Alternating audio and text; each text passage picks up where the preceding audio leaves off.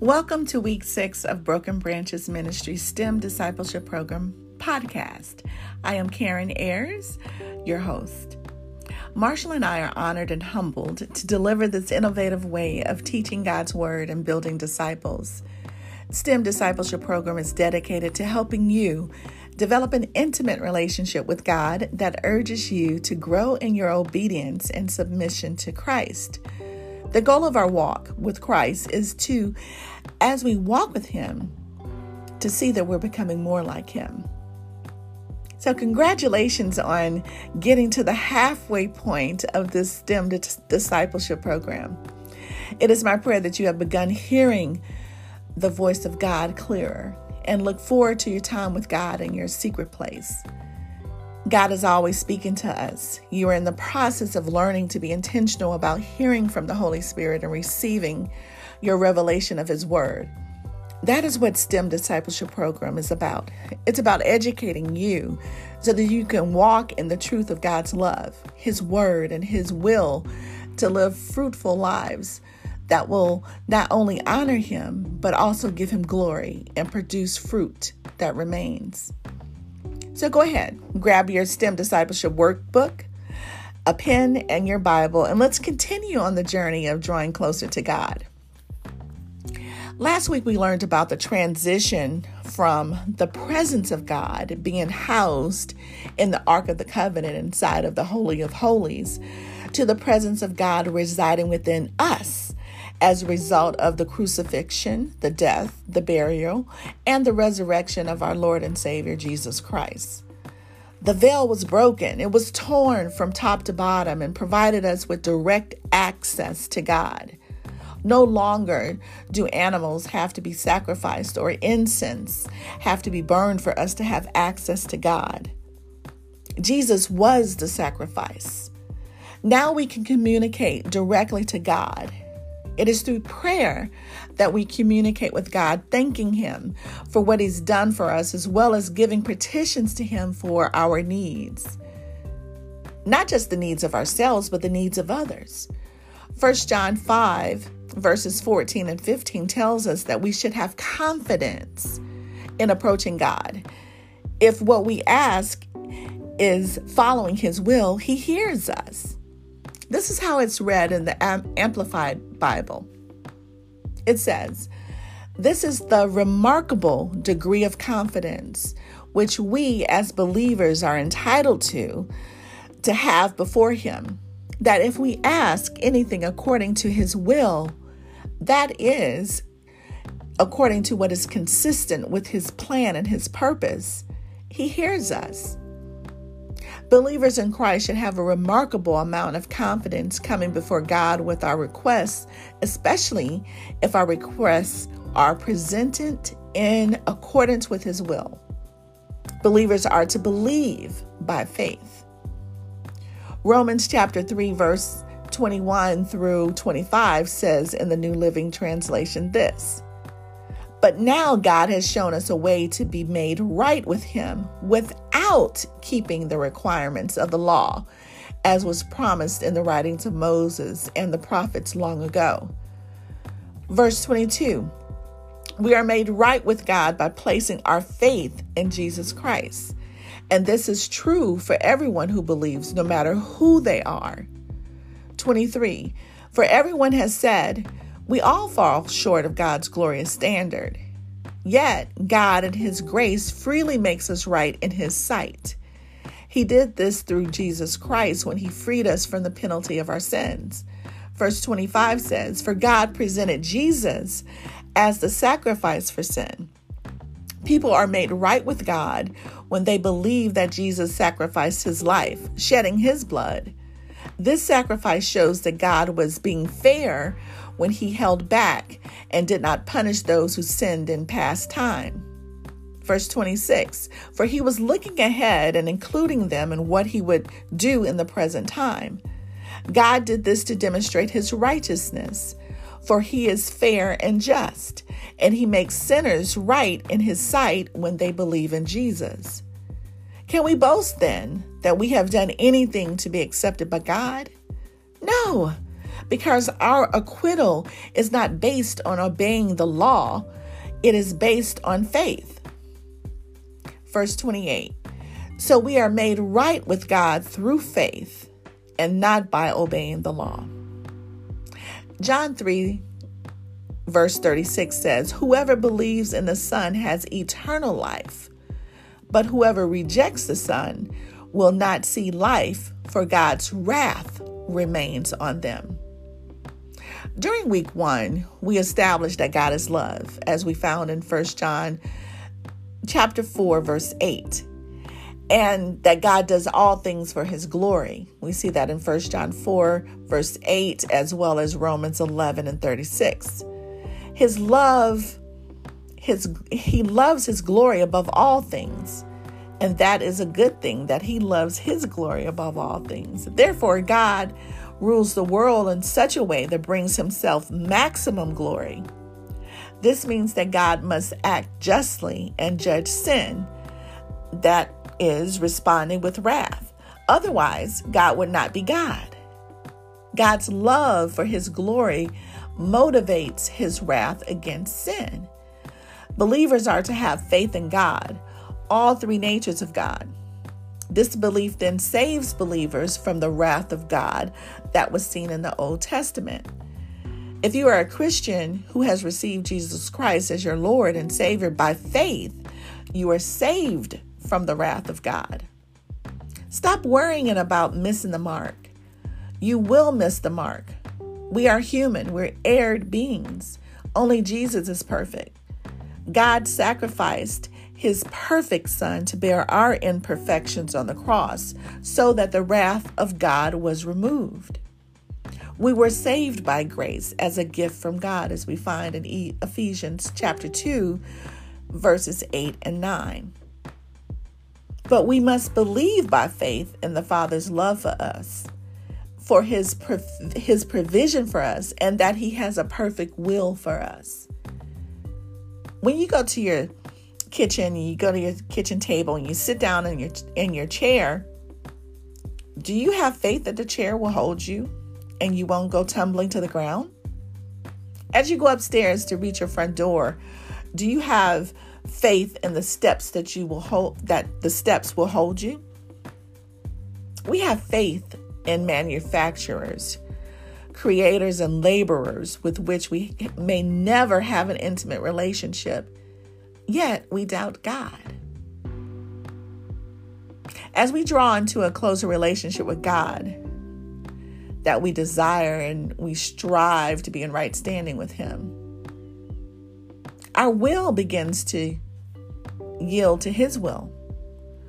When we marry the relationship between yielding to the will of God and prayer, it is a recipe for success.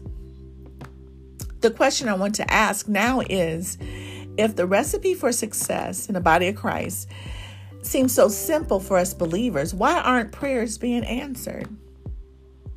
So let's search the scriptures for the simplest answer. The answer is found in Mark chapter 11, verse 24, and let's look at it in the Amplified Version. It says, "For this reason I am telling you, whatever things you ask for in prayer, in accordance with God's will, believe with confident trust that you have received them, and they will be given to you." So here it is. First, we have to ask for what we need. Even though God knows our needs, he wants to engage in that personal relationship between a father and a child. And he wants us to come to him and ask for what we need.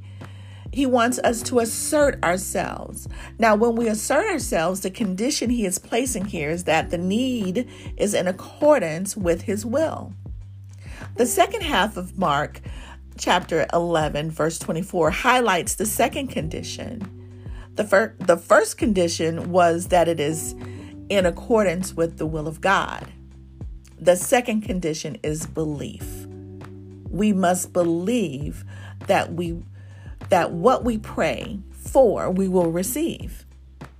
We will be looking at both will and belief in today's lesson. Belief also known as having faith along with praying according to God's will, is how to ensure that prayers will be answered. And it's part of the recipe for success.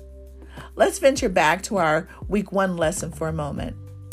God's will is for us to love each other like he loves Jesus, remain in Jesus so that his invisible love can be made visible through our lives by the way we love others.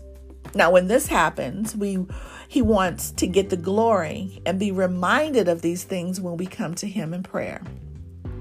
God has a perfect will for your life. He leads you to do his will by the instructions in his word, but he does not force you. 2 Timothy 3,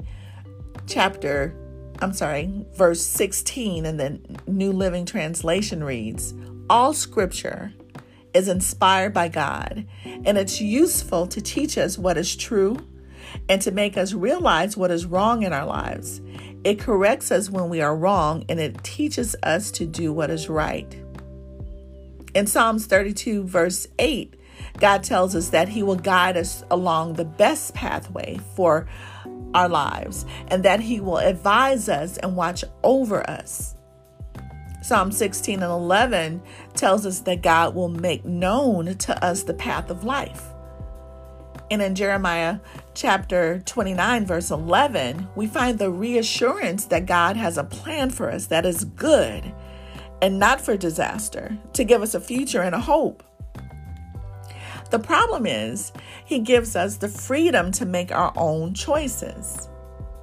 Imagine God as the architect of your life, and he has built a beautiful mansion for you made of the best materials in the world. He has given you all you need to build it, and you decide to throw them to the side and go purchase subpar materials and end up building a shack. God intends that you build according to his will. Make sure Christ is the foundation of your life. This is the key to finding God's will. Making Jesus Christ your foundation and allowing the Holy Spirit to guide you. What then, I want to ask, prevents you from walking according to the will of God? Turn over to page 78 of your STEM Discipleship Program workbook, and let's talk about the nature of man to get a better understanding of the struggle between doing the will of God versus us wanting to do our own will. Mankind was created as a spirit in the image of God, and we see that in Genesis 1, verses 26 and 27, and it says, "Then God said, let us make mankind in our image, in our likeness, so that they may rule over the fish in the sea and the birds in the sky, over the livestock and all the wild animals, and over all the creatures that move along the ground." Verse 27 says, "So God created mankind in his image. In the image of God, he created them. Male and female, he created them." This spirit was then later housed in a body to form man from the ground, and the breath of life was breathed into his nostrils by God making him a living soul, according to Genesis chapter 2, verse 7. So let's take a look at the role of each of these parts as it relates to a human nature. So again, we're made in the image of God as a spirit, and then he breathed in us the breath of life, which was and made us a living soul. And then he housed that spirit and that soul in a body. So let's take a look at each of these roles. Let's look at spirit first. Every living human has a spirit that is made in the image of God, which we just talked about. We are all fundamentally spiritual beings. When we receive Jesus Christ as our Lord and Savior, we are all baptized by one Spirit, which is the Holy Spirit, and form one body of Christ. And we see this in 1 Corinthians chapter 12, verses 12 through 13. And in the New Living Translation, it reads like this: "The human body has many parts, but the many parts make up one whole body. So it is with the body of Christ. Some of us are Jews, some are Gentiles, some are slaves, and some are free. But we have all been baptized into one body by one Spirit, and we all share the same Spirit. This is how you can be studying the Word of God and go to church the next day and hear a similar message you have been meditating on, and it's being preached from the pulpit. We're all one Spirit. We have the same omnipresent Holy Spirit operating in us all. 2 Corinthians chapter 1, verses 12 through 22 further verifies our ownership to God. This is what it says in the New Living Translation version. It says, "It is God who enables us, along with you, to stand firm for Christ. He has commissioned us and he has identified us as his own by placing the Holy Spirit in our hearts as the first installment that guarantees everything he has promised us." Unbelievers do not possess the Holy Spirit as reflected in Romans 8 and 9. It reads, "You, however, are not in the realm of the flesh, but are in the realm of the Spirit. If indeed the Spirit of God lives in you. And if anyone does not have the Spirit of Christ, they do not belong to Christ." So no salvation, no Holy Spirit. The Holy Spirit is for believers only. Now remember, we're all spirits with the lowercase s. Once we receive Jesus Christ as our Lord and Savior, we receive the Holy Spirit, capital S. Okay? So there is no promise in the Old Testament to the believer that he will be indwelt with the Holy Spirit. However, in Numbers chapter 27, verse 18, it seems to indicate that the Holy Spirit is not to be found in everyone. By stating that the Holy Spirit is in Joshua, it infers the Spirit is not universally given. And this is what it said. It says, "And the Lord said to Moses, take Joshua the son of Nun with you, a man in whom is the Spirit, lay your hand on him." Also, the Spirit is said to have come upon other individuals, such as Othniel in Judges 3 and 10. The Spirit of the Lord came upon him, and he judged Israel. So not only was the Holy Spirit limited to certain individuals in the Old Testament, the extent of the indwelling was limited. He could leave an individual after he had indwelt them. We find that in the life of Saul. It serves as a good example. When they came to the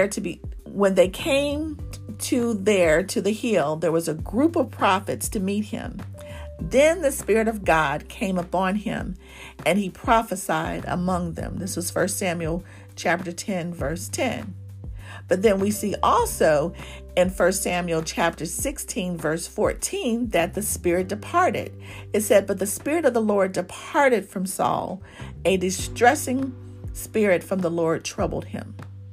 So the ideal that only certain individuals were indwelt with the Holy Spirit is based upon an understanding of a statement made by Jesus in John 14, verse 17, where it states, "Even the Spirit of truth, whom the world cannot receive because it neither sees him nor knows him, but you know him, for he dwells with you and will be with you."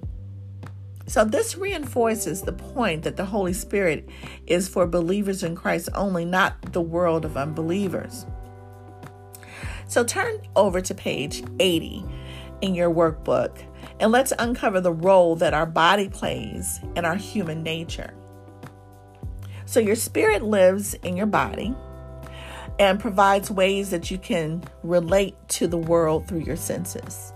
So your spirit is in your body, and the body provides ways that you can relate to the world through your senses. You can describe your likes and your dislikes through your body and your senses. We know what we like based on what it looks like, how it feels to our skin, how it smells, how it tastes. We can determine our level of satisfaction from things in our environment through our senses.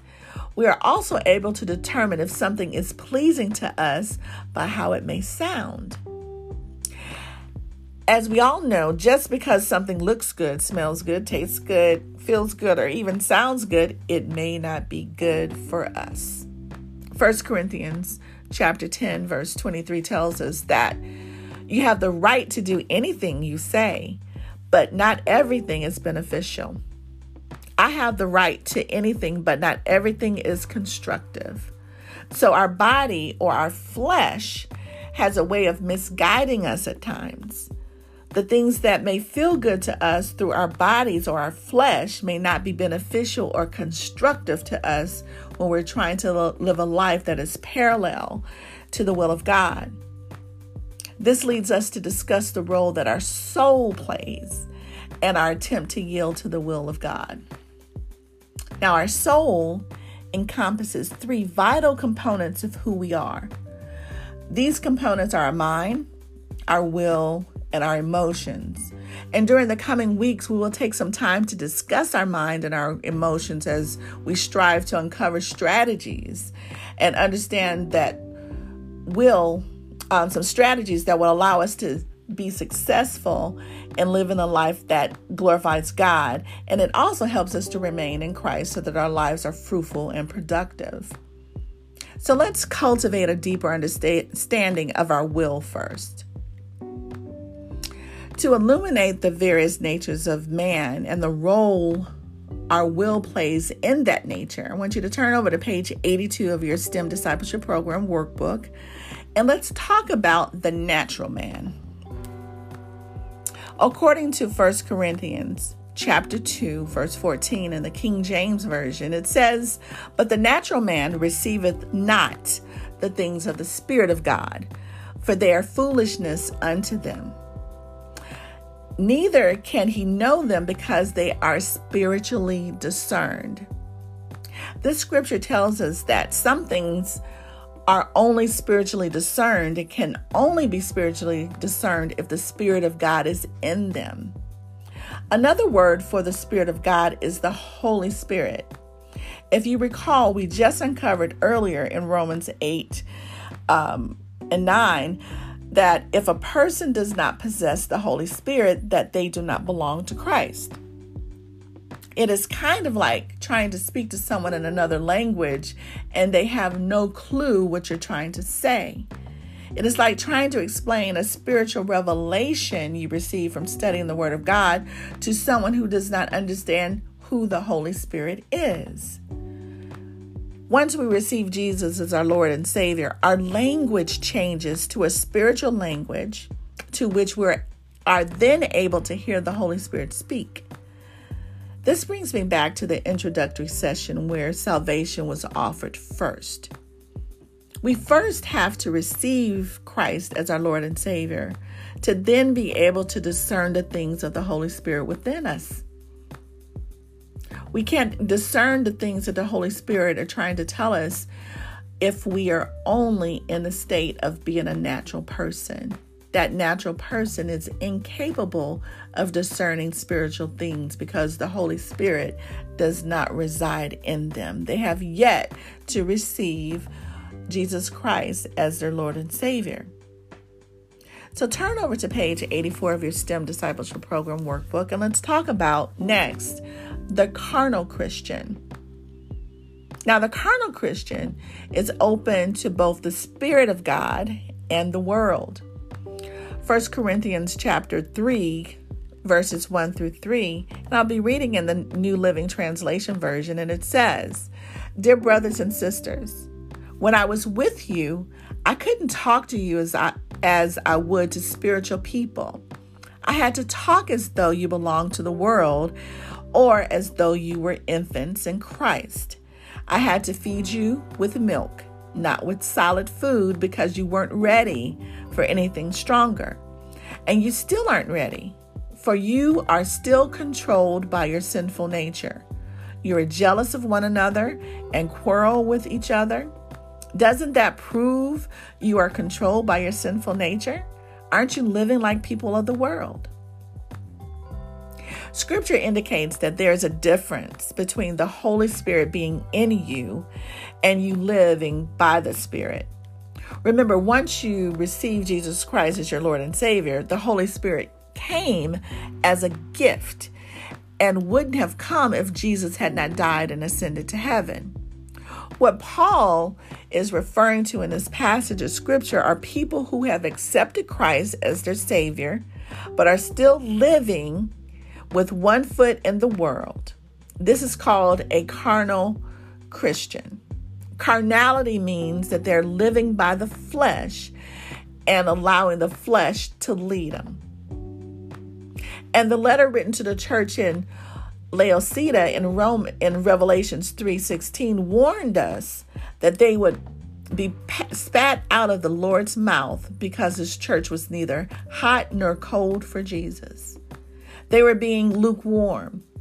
Revelations 3:19 went on to say that those whom I love, I rebuke and discipline, so be earnest and repent. The Holy Spirit is not only within us to convict us of those things that are in our body, our minds, or our will or our emotions that are contrary to the will of God, but the Holy Spirit is there to help us crucify ourselves so that only the will of God for our lives remain. During week 5, we talked about communicating with God and how it is in prayer that we are to confess our sins and to repent. To repent means to feel or express sincere regret or remorse about our sin. Remember, repentance is a gift from God. We have the gift of repentance from God that is there for us to receive. It's not to condemn us because there's no condemnation in Christ.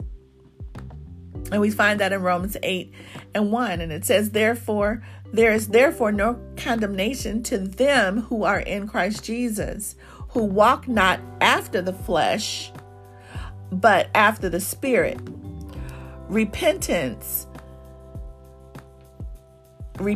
is the thing that repositions the believer to move away from sin and towards accomplishing God's will. It is for growth and alignment to the will of God so that the love of God that He has given us so lavishly can be freely displayed in and through us to others, and that He can be seen clearly. So one of the scriptures you will be reading this week in your quiet time is 1 Timothy chapter 2, verses 3-4. It is God's desire for all to be saved and come to the knowledge of truth. The only way that all can come to the knowledge of the truth is if we all are doing our part with yielding our will to God's will. I want you to meditate on that scripture this week and uncover how this knowledge of an aspect of God's will shapes or redirects your thinking about others who may not look like or think like you. And I want you to jot your thoughts down in your journal and be prepared to share them with your group. Now, the spiritual Christian is the believer who has closed the door to the enemy by crucifying their flesh, managing their emotions, and controlling their thoughts. So far we've talked about the natural person who doesn't have Christ, has not received Him at all. Then we talked about the carnal Christian who has the door open both to the world and to God. So now we're talking about the spiritual Christian. And on page 86 of your STEM Discipleship Program workbook, you will see an illustration where the Spirit is at the center of the spiritual Christian.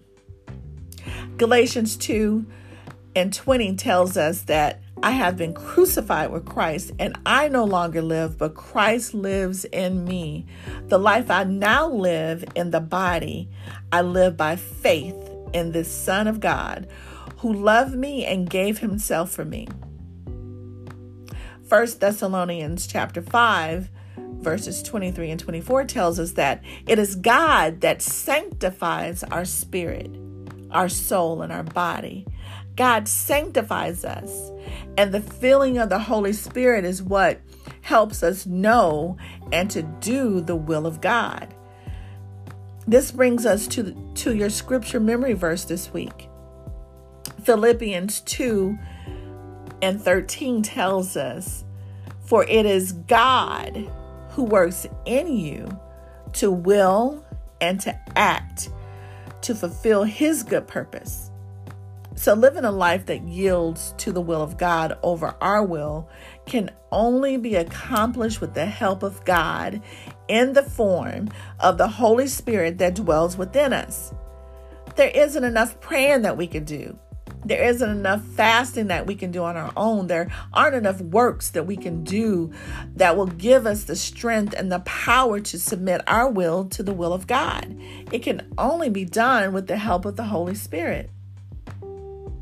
Hebrews 13 verses 20 and 21 in the New Living Translation says, "Now may the God of peace, who brought up from the dead our Lord Jesus, the great shepherd of the sheep, and rectify an eternal covenant with his blood, may he equip you with all you need for doing his will. May he produce in you, through the power of Jesus Christ, every good thing that is pleasing to him. All glory to him forever and ever. Amen." This is how the Amplified Version reads this scripture. "Now may the God of peace, the source of serenity and spiritual well-being, who brought up from the dead our Lord Jesus, the great shepherd of the sheep, through the blood that sealed and ratified the eternal covenant, equip you with every good thing to carry out his will and to strengthen you, making you complete and perfect as you ought to be, accomplishing in us that which is pleasing in his sight, through Jesus Christ, to whom be the glory forever and ever. Amen." Sanctification, guys, is a gift from God that we must receive by faith, by closing the door of the world and allowing the Holy Spirit to produce in us every good thing that pleases God. Romans 7 verses 18 through 20 says, "And I know that nothing good lives in me, that is, in my sinful nature. I want to do what is right, but I can't. I want to do what is good, but I don't. I don't want to do what is wrong, but I do it anyway." Verse 20, "But if I do what I don't want to do, I am not really the one doing wrong. It is sin living in me that does it." How do you relate with this scripture? Have you given up on some things because you thought you were a failure and you should have been able to do them on your own? I want you to note those thoughts down in your workbook on page 85 and be prepared to share with your group this week. Paul talks about having the desire to do what's right, but the difficulty that comes along with fighting our sinful nature. Your capacity to carry out your own will is limited. When tasks become difficult to accomplish, it is our human nature to move away from the trouble or the pain and to move towards comfort and pleasure. And we can find ourselves choosing something that is not worth the effort. We'll say, it's too much work. However, unlike your human capacity, God's capacity to carry out his will is unlimited. His purpose is consistently wrapped in pure and holy and upright motives. He doesn't change his mind if things get tough. He doesn't want his will to be done today and not tomorrow. He always wants his will to be done. And he sends his administrator, the Holy Spirit, to help him accomplish this. We can't do it on our own. It is the Holy Spirit in us that is at work to help us fulfill the will of God in and through our lives. God's will can be seen in three categories. His predestined will. These are things that God is in control over and that he has already determined will happen. Then we have God's moral will, as found in the Ten Commandments, for example.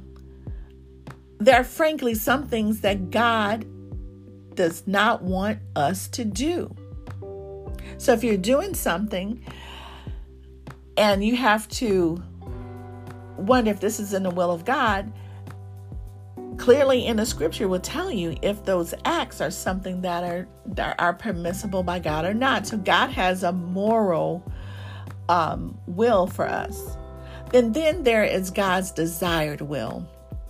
He wills, for example, for all of us to be saved, for Christians to be baptized, for us to walk in his will, for us to be obedient and to acknowledge him, to glorify him and honor him.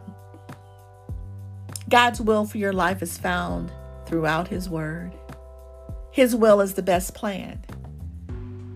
Ask God daily, what is his plan for you today? Submit to him and allow him to direct your path and produce his will for goodness to follow all the days of your life. If you don't know what God's will is, ask him. Seek the scriptures and he will tell you what that will is.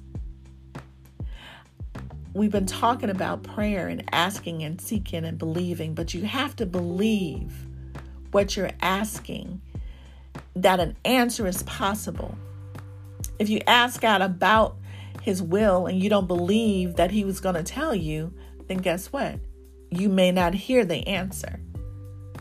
Belief and the will of God and trusting in God are key components for uncovering and identifying what God's will for your life is. So the scriptures that you'll be studying this week that will help you to get a closer understanding of what God's will is for you are going to be John 3, verse 1 through 10. 1 John chapter 5, verses 1 through 5. Jeremiah chapter 29, verses 10 through 14. 1 Timothy chapter 2, verses 3 and 4. Ephesians chapter 5, verses 15 to 20. Luke chapter 14, verses 25 through 34. And finally, 1 Thessalonians chapter 4, verse 3 in the New Living Translation. So let's pray. Father God, we thank you for knowing ahead of time that we're going to need your help in walking out this life as a Christian. We thank you, Lord, and we honor you and glorify you for your Son, Jesus, and for the advocate, the Holy Spirit, who resides in us that helps us, Lord God, to line our lives up to your will and to discern what that is. Forgive us for our sins and the times that we've allowed our flesh and the desires of this world to draw us away from you. Expose, Heavenly Father, those things in our flesh and our body that is not pleasing to you and that causes us to be out of alignment with your will for our lives. And then help us to repent and to turn around. Father, we thank you that we cannot cleanse ourselves, but it is you that is the great sanctifier. Father, help us to crucify this flesh and encourage other believers to do the same. Bless this world, Father, and the pain that is experienced in it, Lord. Let your will be done on this earth. In Jesus' name, amen.